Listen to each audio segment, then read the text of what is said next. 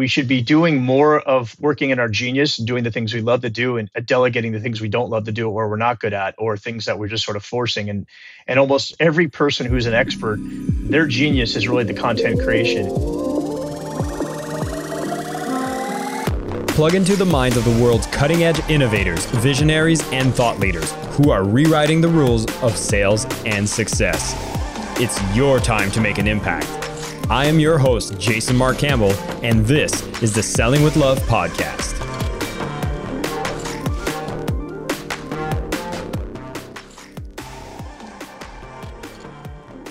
Hey listeners of the podcast, we've put together an exciting community where you can dive deeper into the content of every single episode. And for those of you who join this community from the podcast, we'll give you an access to a course we've just put together worth $500, all yours for free, while we're sending this out to our listeners of the podcast. Simply go to sellingwithlove.com/podcast to be eligible to get this course for free. And we look forward to seeing you in the community.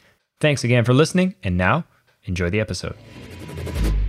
Hi, everybody. Welcome back to the Selling with Love podcast. Super excited about the guest that I'll be bringing on today, which is the first time I get a chance to have a conversation with him, but I've been having a chance to work with his team for the last 7 years. While I was at Mindvalley and we were doing personal authors, personal growth, there was a lot of amazing experts that were working with this company called Branditize. Didn't know who they were, but then again, I'm trying to do business with Brian Tracy, Jack Canfield, Phil Towns, really big experts in the field, and I was dealing with this company. As I'm dealing with them, every single individual within that company were amazing at what they do. They would be very professional, and they were growing these brands fantastically fast.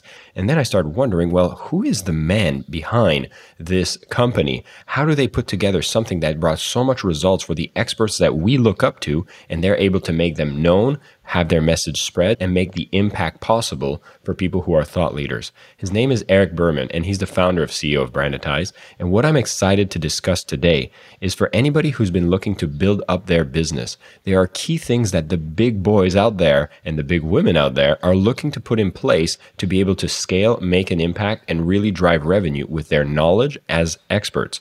I want to see if we can tap into their minds of what are the key things we should be looking at while we are looking to grow, scale, and build an amazing business in the process. Now, the man has over 25 years in growing business experience, has worked with amazing authors, as I've mentioned, and with consumer brands such as HeartMath, Aptera, Terasana, Davi Skin, has a passion for horse racing as well, so we might even touch on this, but the man's also had a chance to do a lot of investing in different businesses, restaurants, and so much more. Very excited to have Eric on the show. Eric, welcome. Thank you so much for having me. Looking forward to chatting today. And it's been amazing. We were just chatting earlier. I couldn't believe that we've been talking a little bit for 7 years, yet you and I haven't spoke directly. So that's awesome. Well, to be honest, that's a testament to, and I was telling you this just before we hit record, if you can have a good impression of someone through their team that they've built, I mean, I think that's almost more difficult than having a good reputation for yourself because it has a big element of culture, which wasn't where I was thinking of starting, but I think it's an important place to talk about, is you're working with about 38 employees now. How much emphasis do you have on team management, culture building within your own organization? Yeah, very perceptive. You're right. And I appreciate it. It was a little bit of a compliment. You said that, and I took that to heart because that is something that is a huge, huge part of what we've built. And, for me, culture, it really starts with that. Prior to Branditize, and I won't go too into it, but right out of college, 21 years old, jumped into a startup, and 3 of us turned into 400 employees just like that. And I got a really nice whiff of what it's like to build teams and go crazy and expand and do the .com, all the craziness. Side note, we had built like the first Facebook of all Facebooks and almost went public 2 months from going public. And then the market crashed and, went from almost being retired at 27 to, having lost it all. But there's actually 2 parts of that conversation. I'm going to kind of go on a tangent. I actually was introduced to Brian Tracy at that time during that company because we used to have mandatory listening at 6 a.m. with Brian Tracy and Tony Robbins. And if you were late, by the way, at 6 a.m., you brought breakfast for the rest of us. And that's how I really learned personal development. And that was my first taste of experts. And it's kind of like looking back, and part of why, and I'm going to get to your question, but part of why, I'm really in love with what I'm doing, helping experts build their empires, is because I was able to learn early on at 21, I was building my first company, the importance of really personal development, professional development. I would never got that kind of education in school. It's one of the things I wish schools do more of is teach the fundamentals, goal setting, time management. I know you're really good at productivity, things like that. I mean, I wish we had learned that stuff early on. Got exposed a lot of that, and I fell in love with personal development and growth and all the kind of stuff you can learn during that time. There was so much going on in building teams. And when you grow that fast and understanding the importance of culture, I learned a lot. I mean, what's neat about that when you go through kind of experiences, you also learn what you loved and what you didn't love. And then when you get to build your own company again, you kind of get to, play on both sides. And there's certain things I didn't enjoy as much, but a lot I took out of that. And I think, when building this team, there's so much we focus on and really having a good culture. And there's a lot of things we can get into, and there's some things we implement to have a good culture. But it is an important part of the business. We focus on it all the time. I mean, right now we're going through growing pains of the new world, the new order, if you will, with going from having everybody in San Diego in our office to now having, probably a handful of people in the Philippines to a lot of people outside of San Diego to a large people in San Diego. And how do you create this hybrid remote work culture? And we're learning, we're digging into it. I'm constantly asking the team for help and what they think. We have a culture committee that's assigned to, constantly working through culture. And so it's a big part of what we do. Yeah, well, I think that's a growing pain that a lot of us are having. I know I actually was at Mindvalley for the first part of the pandemic, but luckily we had made some changes to be a lot more remote since we had started opening a second office. And that kind of made it so much easier to transition to this new world. But the challenges keep going, and it's not going back to what it was. Like you would think, oh, once the pandemic's over, everyone's coming back in the office. You probably haven't witnessed this, but what would be some of the biggest upsides you've seen now that we have this new work arrangement? Yeah, I mean, I love this talk because to me, there's pros and cons, and I'll kind of lay into the pros and cons I've seen. Certainly, some of the pros is obviously from the hiring. I mean, it opens up worldwide the opportunity to bring in talent from all over the place. So you have that. I feel like the actual amount of hours, people are working really hard, a lot of hours. There's a lot of efficiencies. There's not a lot of wasted time going to the quote water cooler or driving in and out of work. And I think there's also a lot of flexibility. People really love, the employees love having the flexibility to being able to work from home, whether it's spending some more time with their families or just, time to unwind at the comfort of their home or wearing their loungewear. It just allows people a little bit more of that flexibility. And so there's a lot of positives of that. I think some of the drawbacks, and it's hard for people to understand this sometimes, and it's not necessarily a tangible thing, and it really does go to the culture, that there's something magical that happens when you're in person that you just can't actually get. Whether it's, I have a quick question and I just want to bounce something off of you, and I just, roll over to your cube from my cube, and we just, knock something out real fast.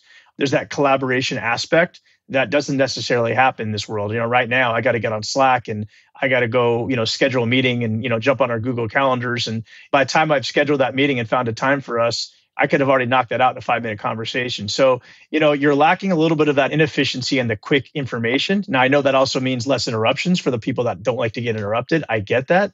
But there's also something magical when everybody's just trying to do a quick, conversation and knock it out. And then I think I always talk about like the C's, the collaboration, the community, the culture, the communication aspect. You lose a little bit of those, but one of the biggest ones is the depth of the relationships. Walk into lunch with a coworker, you don't get that all of a sudden. So I don't get to know people at the core on a much deeper level.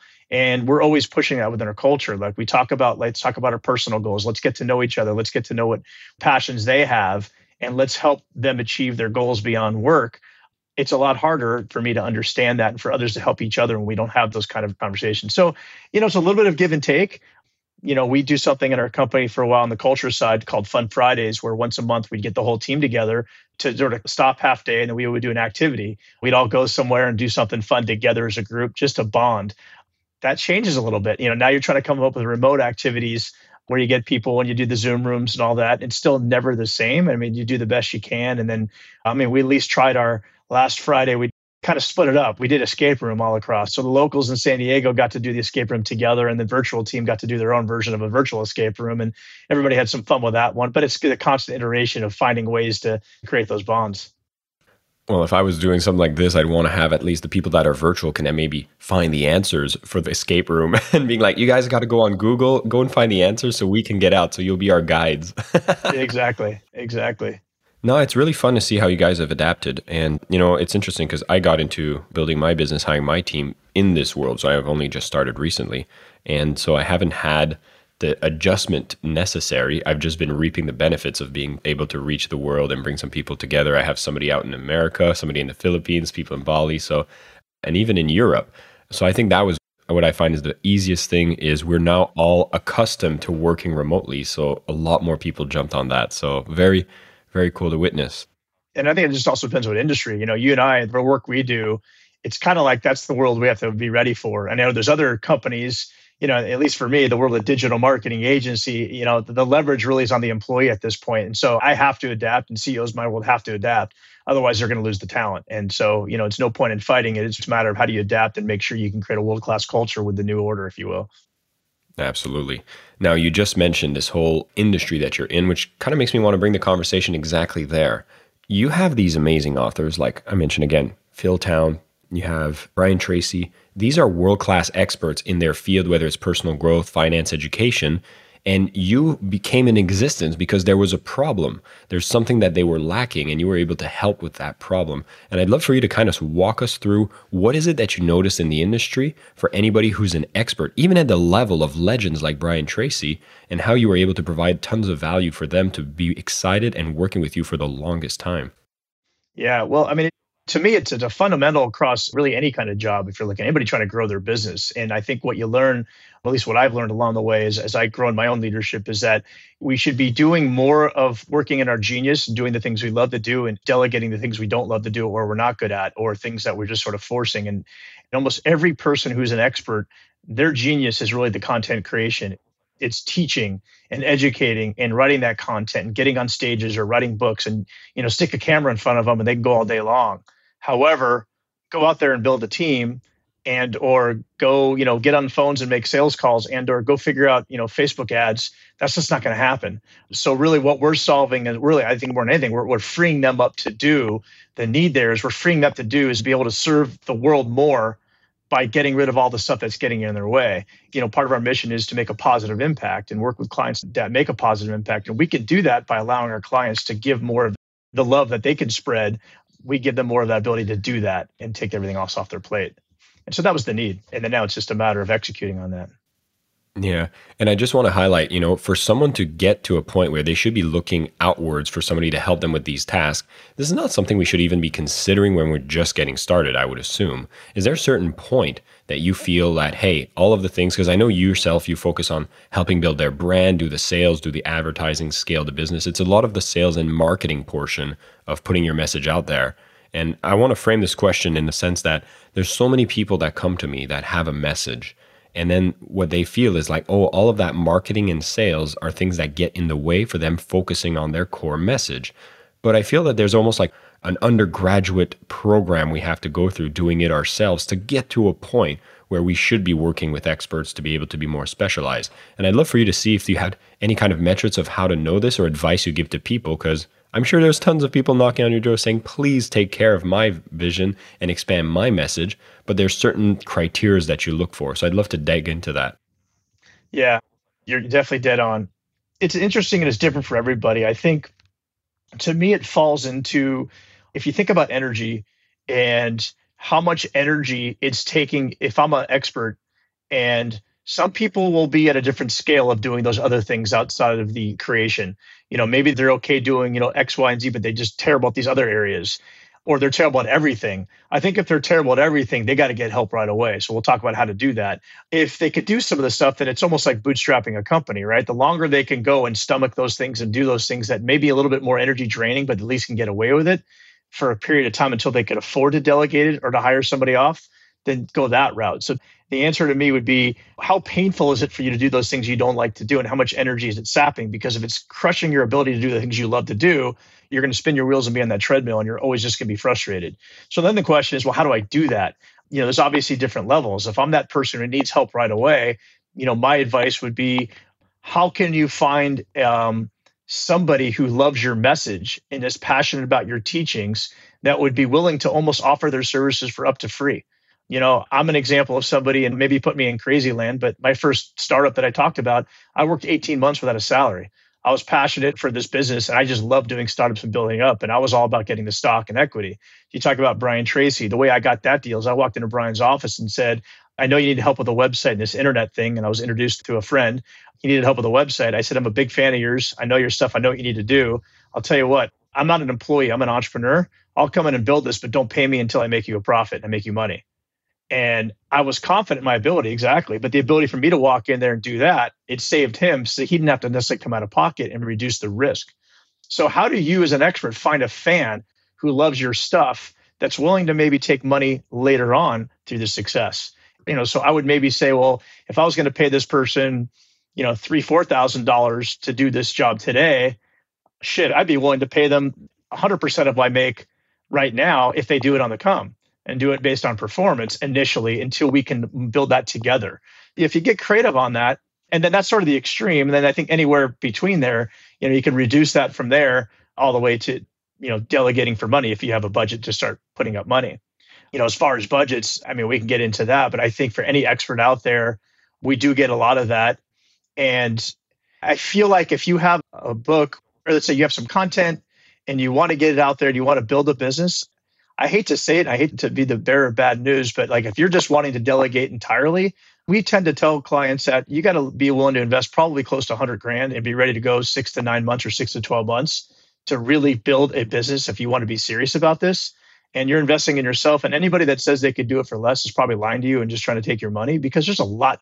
That doesn't mean you need that to become a Brian Tracy or Jack Canfield, but to actually get some momentum and get your messaging correct and get your courses built and do the A/B testing you need to do with your funnels and building customers.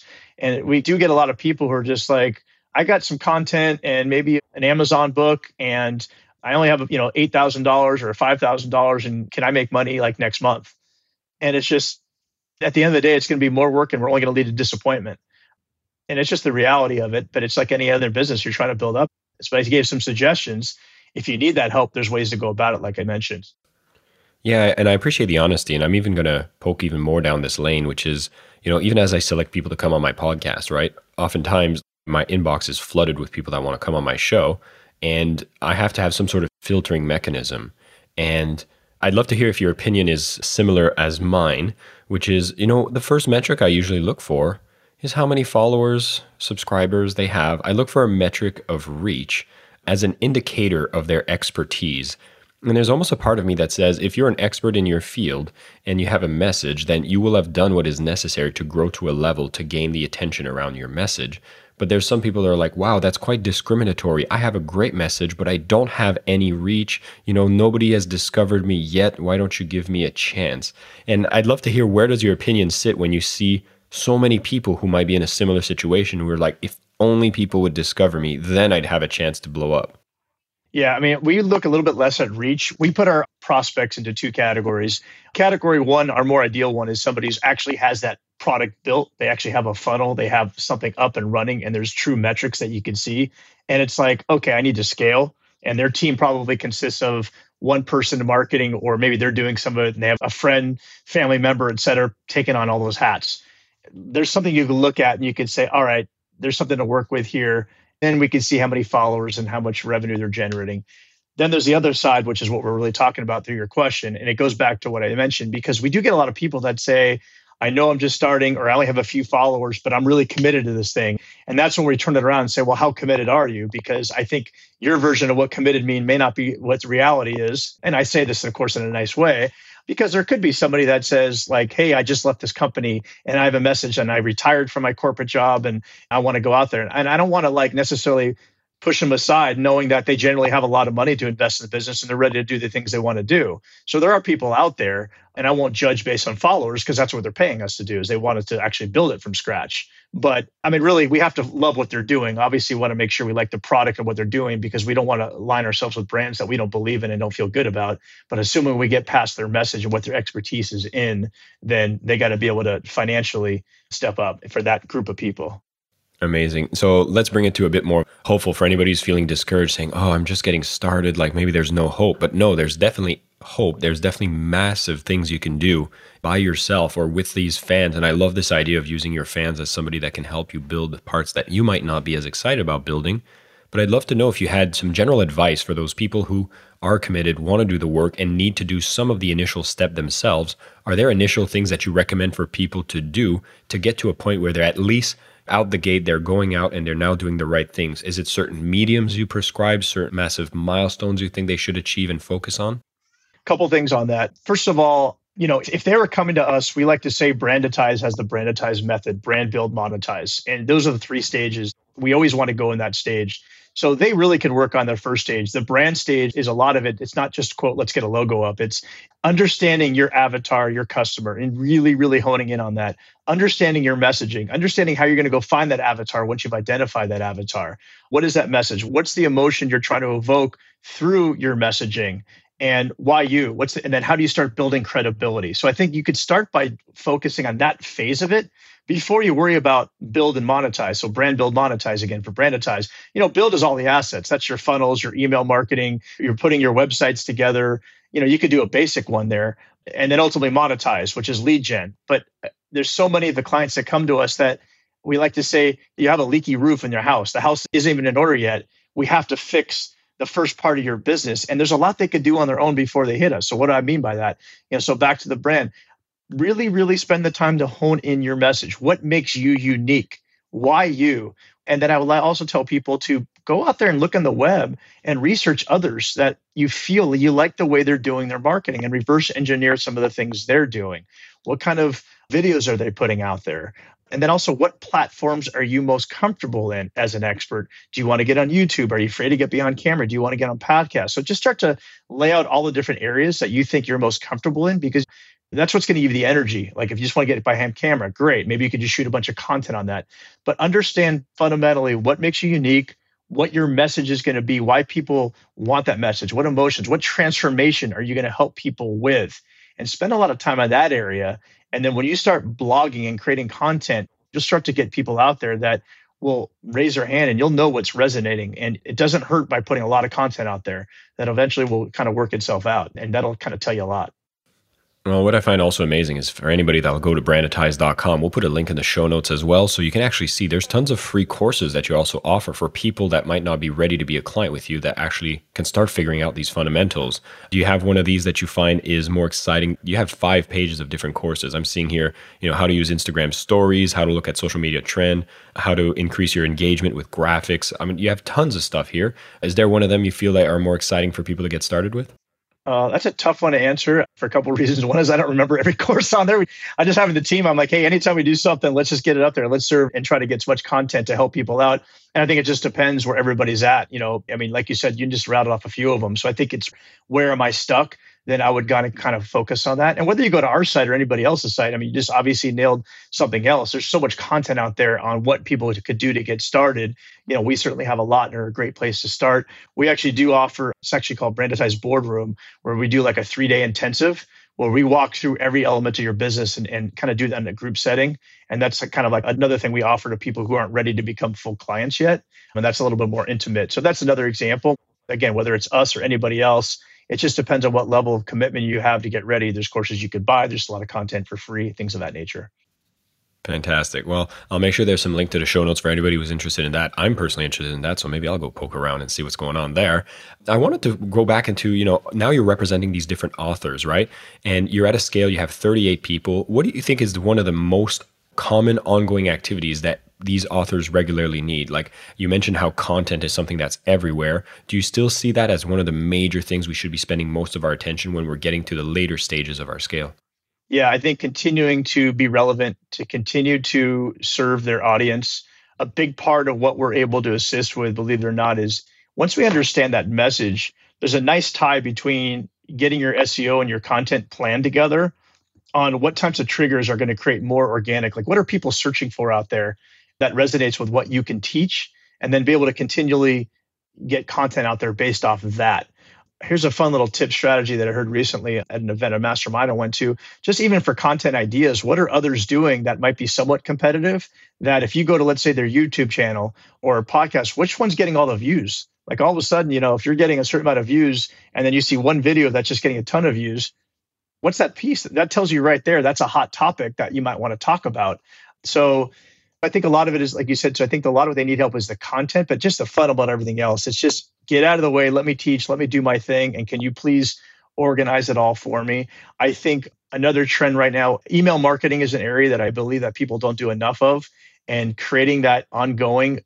One thing that I like to say in the world of expert marketing, which is a little bit different when you think of your direct to consumer, is it's not about putting up a Facebook ad, getting them to do an impulse buy of that widget or that cool little, thingy, that the gadget you have, and I'm going to go buy that product for under $100 on, through Instagram or Facebook. In our world, we got to create relationships and credibility. So what types of things are we doing to nurture that lead? And you have to remember that's not about that first 30 days. So we have people on Brian Tracy's list that are buying 3-4 years later. Phil Towns' list, as you mentioned, sometimes they don't buy for, they don't go to an event for, 18 months, 12 months. But what we're doing is we'll continue to nurture and send emails out and make them feel part of the family. And then the other thing I was going to say is right now, we're all probably hearing it. There's such a big trend on relationship-based email and relationship-based copy.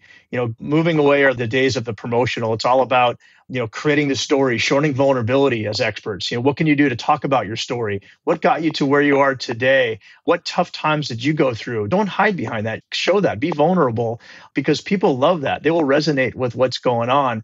I mean, if we all sat back and thought about it for a second, thought about some products that we've been buying recently, how many times have we bought something? It's like, I'm just buying from this person because I just like them.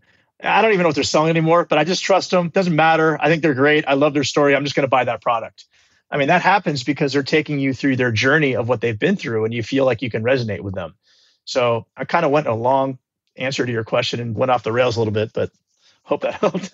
That definitely does help. And I think what I picked up the most from that is towards the end, just saying like how much emphasis on relationship in the long term. And I think that's one thing I find is quite unfortunate in how I see a lot of people that are advertising themselves, trying to support people that are experts in their field. Maybe they are writing a book, they want to get their message out.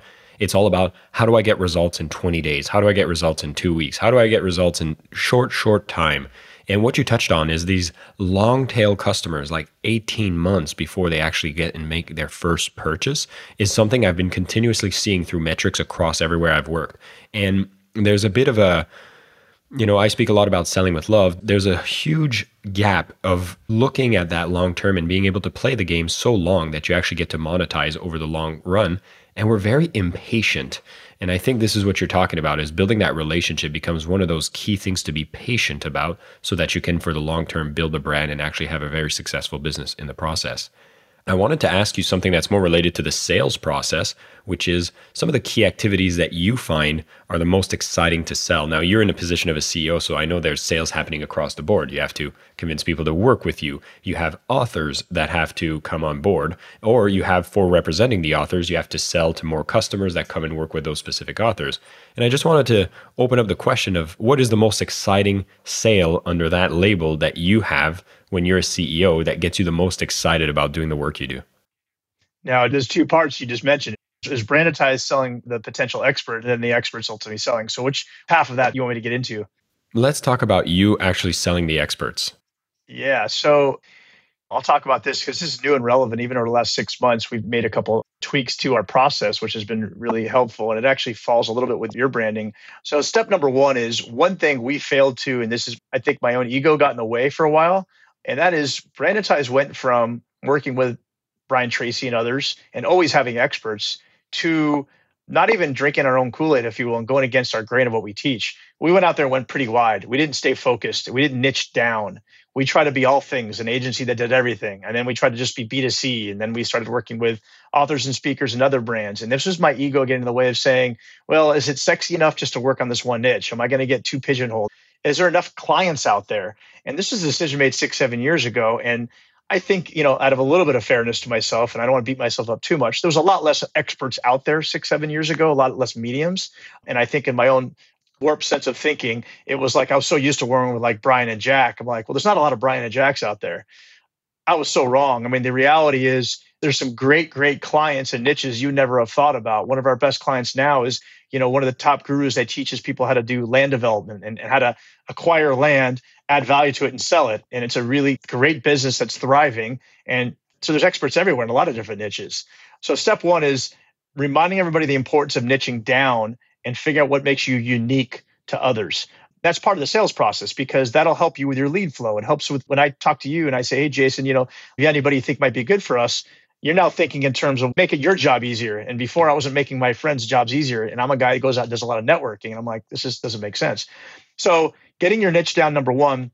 really identifying who your avatar is within that's very helpful. Reverse engineering a good avatar. And then ultimately the sales process. So one of the cool things we made a pivot on, I'll tell you what didn't work and what's worked. And I learned this from, I'll give credit to Blair Enns, who teaches a lot of really good author, teaches a lot to agencies, is agency is interesting in that we're one of the only service providers that gets treated differently than almost other service providers. So let me give you a fun analogy. If you go to your doctor's office because your knee hurts and you can't walk and you heard a big snap, you don't go to your doctor and say, hey, doc, my knee's broke. It's my left side. And I want you to do arthroscopic or full knee construction surgery. And I want that procedure done. That's not going to happen. You don't tell him or her what you're going to do. You're going to go in there and say, my knee hurts. And they're going to say, well, tell me what's wrong. Let's go through an MRI. Let me give you a diagnosis before I prescribe what's going to happen. And of course, you're going to say, no problem. You're the doctor. You're the expert. I'll do what you tell me. And if that's what the bill is going to be, so be it, because I want to get my knee fixed.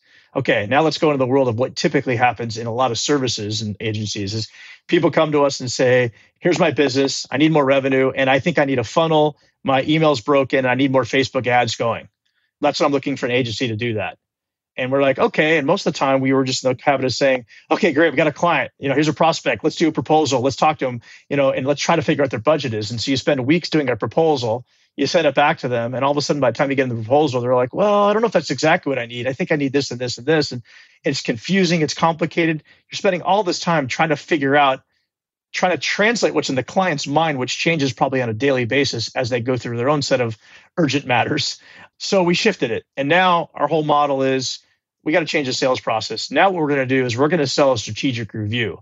Step one is let's give some value to the client. Let's actually help you. Let's show you that we immediately found something. So I go to you, Jason, and say, hey, Jason, let me see what you're doing. Okay, immediately here's something you can do to implement. Okay. You're like, oh, thanks, Eric. You're the expert and I like what you do. Thanks. What else you got? I say, well, why don't we spend 3-4 hours with you, Jason? And I'm going to bring a strategist and some of my top people.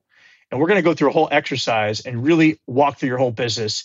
And at the end of that, we're going to come up with a plan for what's going to make your business successful. How's that sound? Yeah, great. Now they're asking me, well, how much is that going to cost me? Normally we were doing that same work for free.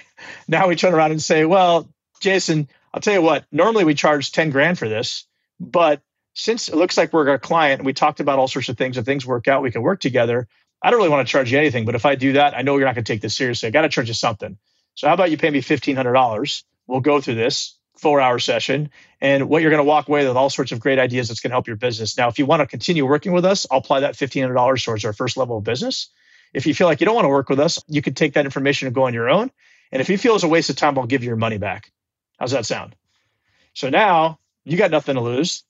But what's happening is when we now have that 4-hour session, we've had 2 commitments from you. We have a financial commitment and a micro commitment of your time. And now you spend 4 hours going through your business. And during that time, we're obviously giving you information and pointing out some things that you're walking away saying, wow, those are a really great session. If nothing else, I learned a bunch of stuff. You've seen how we work. You feel more and more confident. Are you really going to go to get like 10 other proposals from other companies at this point? Probably not. So that's been our new process that's been really working well. And it's really well for both sides because it allows our clients to take it seriously and for them to do the deep thinking as well versus just throwing a bunch of stuff at us at an hour call and expecting us to perform miracles. And the final piece I'll say on that is when we actually start now working with the clients, it's like we're doing the things we're supposed to be doing versus what was happening in the past is we would do what we sold only to find out fairly quickly, like, well, why are we doing these things when the client really needs X, Y, and Z? Well, because we sold this is what this client wanted. So, well, we know how that story is going to end 90 days later. So I just kind of threw a lot at you, but this was years of learning of massive pivots that's totally helped our business. So if there's agency owners out there that are listening as well, hopefully they got some value from that. Well, absolutely. As an agency owner myself, I'm feeling like I'm working towards the right path. And to be honest, what you're speaking about is exactly what I advocate for, is just like reversing the risk. And I know if you're probably a fan of Jay Abraham as well. To me, when I hear you pitch that, I'm like, that's a risk reversal in a powerful way. But I did want to poke on one element you spoke of, and this will probably be towards the tail end of our conversation, which is the monetary commitment. And, for me to write my book, I work with a company called Scribe. And what I thought was probably the best decision that I made was actually giving them, tens of thousands of dollars. Like the investment of money contributed more significantly to my commitment to finish this project than anything else. Totally. And so I wanted to ask you, how important is that monetary investment in something that's important to us to get the results we're looking for? You nailed it. It's exactly what you said. I think it's just a total mind shift when you actually write that check. And whether it's just the fact of writing a check, that's great. Obviously, the higher a check, the more motivated you're going to be. And so that's part of, our job in the early phases to understand budget when we talk to different clients and having that realistic conversation. That's been hard over the time. I mean, when you're sometimes running around, and again, you hear it a lot as you learn to run a business. Don't take that money. Don't take that client that can't afford you. It's not going to work out well. And certainly we make mistakes, but you got to have a client that can make that commitment, because you just nailed it. If they're not willing to make that commitment, it's not going to work well. I'll tell you one other story on that topic. And this kind of one more part of the branditize sort of world we play in. I mentioned earlier in the conversation that when I went to Brian Tracy, I said, hey, I'll build this business for you and don't pay me anything. Now, in hindsight, we went off and did that same model with a couple other clients. And we started off offering this. Talk about a risk reversal. Just imagine me going to you, Jason, and saying, hey, I'm going to go in there and do like thousands of dollars worth of work and don't pay me until we get your results. I mean, nobody's going to turn that offer away. That became a problem for the reason you just mentioned. If Jason doesn't have skin in the game under that context, well, what do I have to risk? You're not going to quite get back to me when I need you to do that content. And you're going to kind of get to things. And maybe the numbers you told me when we first sat down might have been skewed a little bit towards your record month. And, might have been some embellishments here. And I know you wouldn't do that, Jason, but I'm saying people out there, tend to maybe embellish some of the data out there. So that was a painful lesson many years ago that we made. So another share I'll do that we've done in the performance model is now our new model is let's date before we get married. And so I'm still able to add that twist to our business, which makes us also unique. One of our USPs is I'm able to say to you, hey, Jason, I'll tell you what, now that you've spent the 4 hours with us and we're going to commit to this first project, once we get to the point where we like working with each other, we have a good relationship, and we actually have a working business where we can see the money, and I know what I'm investing in, at that point, we can go to a marriage part of our relationship where you could stop paying me retainer or we could share retainer, and I'll start taking a percentage of the business based on success where the risk will be reduced. But now I understand the business a lot more, and it's a much different game than what we used to do. So it's a long answer to your question about how important it is to put up money. And we learned the hard way. We would certainly get clients as new clients, but if they weren't putting money up, it was a disaster almost every time. Eric, this has been a fantastic conversation touching on so many different points. Another thing I want to just highlight from what you just said is the importance when you're going out there to have that dating period before the marriage period. I think that's a huge one that is often overlooked when you're excited and you're like, we'll do anything and get started so strong, but then, expectations aren't clear. And so it shows to the maturity of your organization. And I'm so glad that you were open with us to talk about your past mistakes as well. So fantastic conversation overall. Eric, thank you so much for coming on the show and sharing. For anybody listening, a couple of things we touched on. If you're an expert, taking from Eric's advice here, there's definitely something you need to look into, which is, how committed you are to actually bringing your message out. See, it's always great to have companies like Branditize that exist to take people to the next level, but there's some minimum investment of work and things that we need to do to be ready to work with such an organization. Tons of resources are going to exist on the Branditize website, and you'll see in the show notes, we'll put that there so you can see where are the places you can focus. And of course, I'll suggest that if you're listening to this podcast, you're already on the right space to learn about some of the marketing and sales concepts as well. That being said, we also discussed about what does it look like when you're building an agency? Well, knowing that you want to have that dating period before getting married, making sure that there's a financial commitment. But I'm also going to emphasize that, when you first get started, just like how Eric did, took the risk completely on his side and worked for free. Now, that might not be a successful business model over the long term, but if your first client is what you're looking to get, and you know who is the one client you can get that gets everyone else in line, like a Brian Tracy in Eric's case, you'll do what it takes to make the sale happen. Coming from a place of offering value first, this whole sales process was very much done from a place of love, which I really appreciate. And finally, for those who are growing a business, we talked about culture a little bit and how, working with remote teams now is offering some very cool opportunities, but a couple of things that are drawn back. But regardless, we have access to world talent, and we're able to grow, make an impact, and see where experts are available for everything we need to get done when we're growing our business as well. Eric, it's been a fantastic conversation, and I have to close with one little question, which is, you're on the Selling with Love podcast. What does selling with love mean to you? Selling with love really just means understanding what your clients really need. It's just listening. It means understanding what they really need help with, and then being able to ensure you can meet what they need. And if not, if you can, fantastic, work with them and not just sell just to sell. sell it because you're trying to solve their problem. And honestly, if you can't solve their problem, the next best thing you can do is be honest with them, tell them what you feel, and help match them to somebody that will help them solve your problem. Because ultimately, that's what we're trying to achieve out there, and it all comes back to you. Amen. I definitely agree with that. Eric, thank you so much for your time. And all you listeners, thank you for tuning in. And until next time, keep selling with love. I am your host, Jason Mark Campbell, and this is the Selling with Love podcast.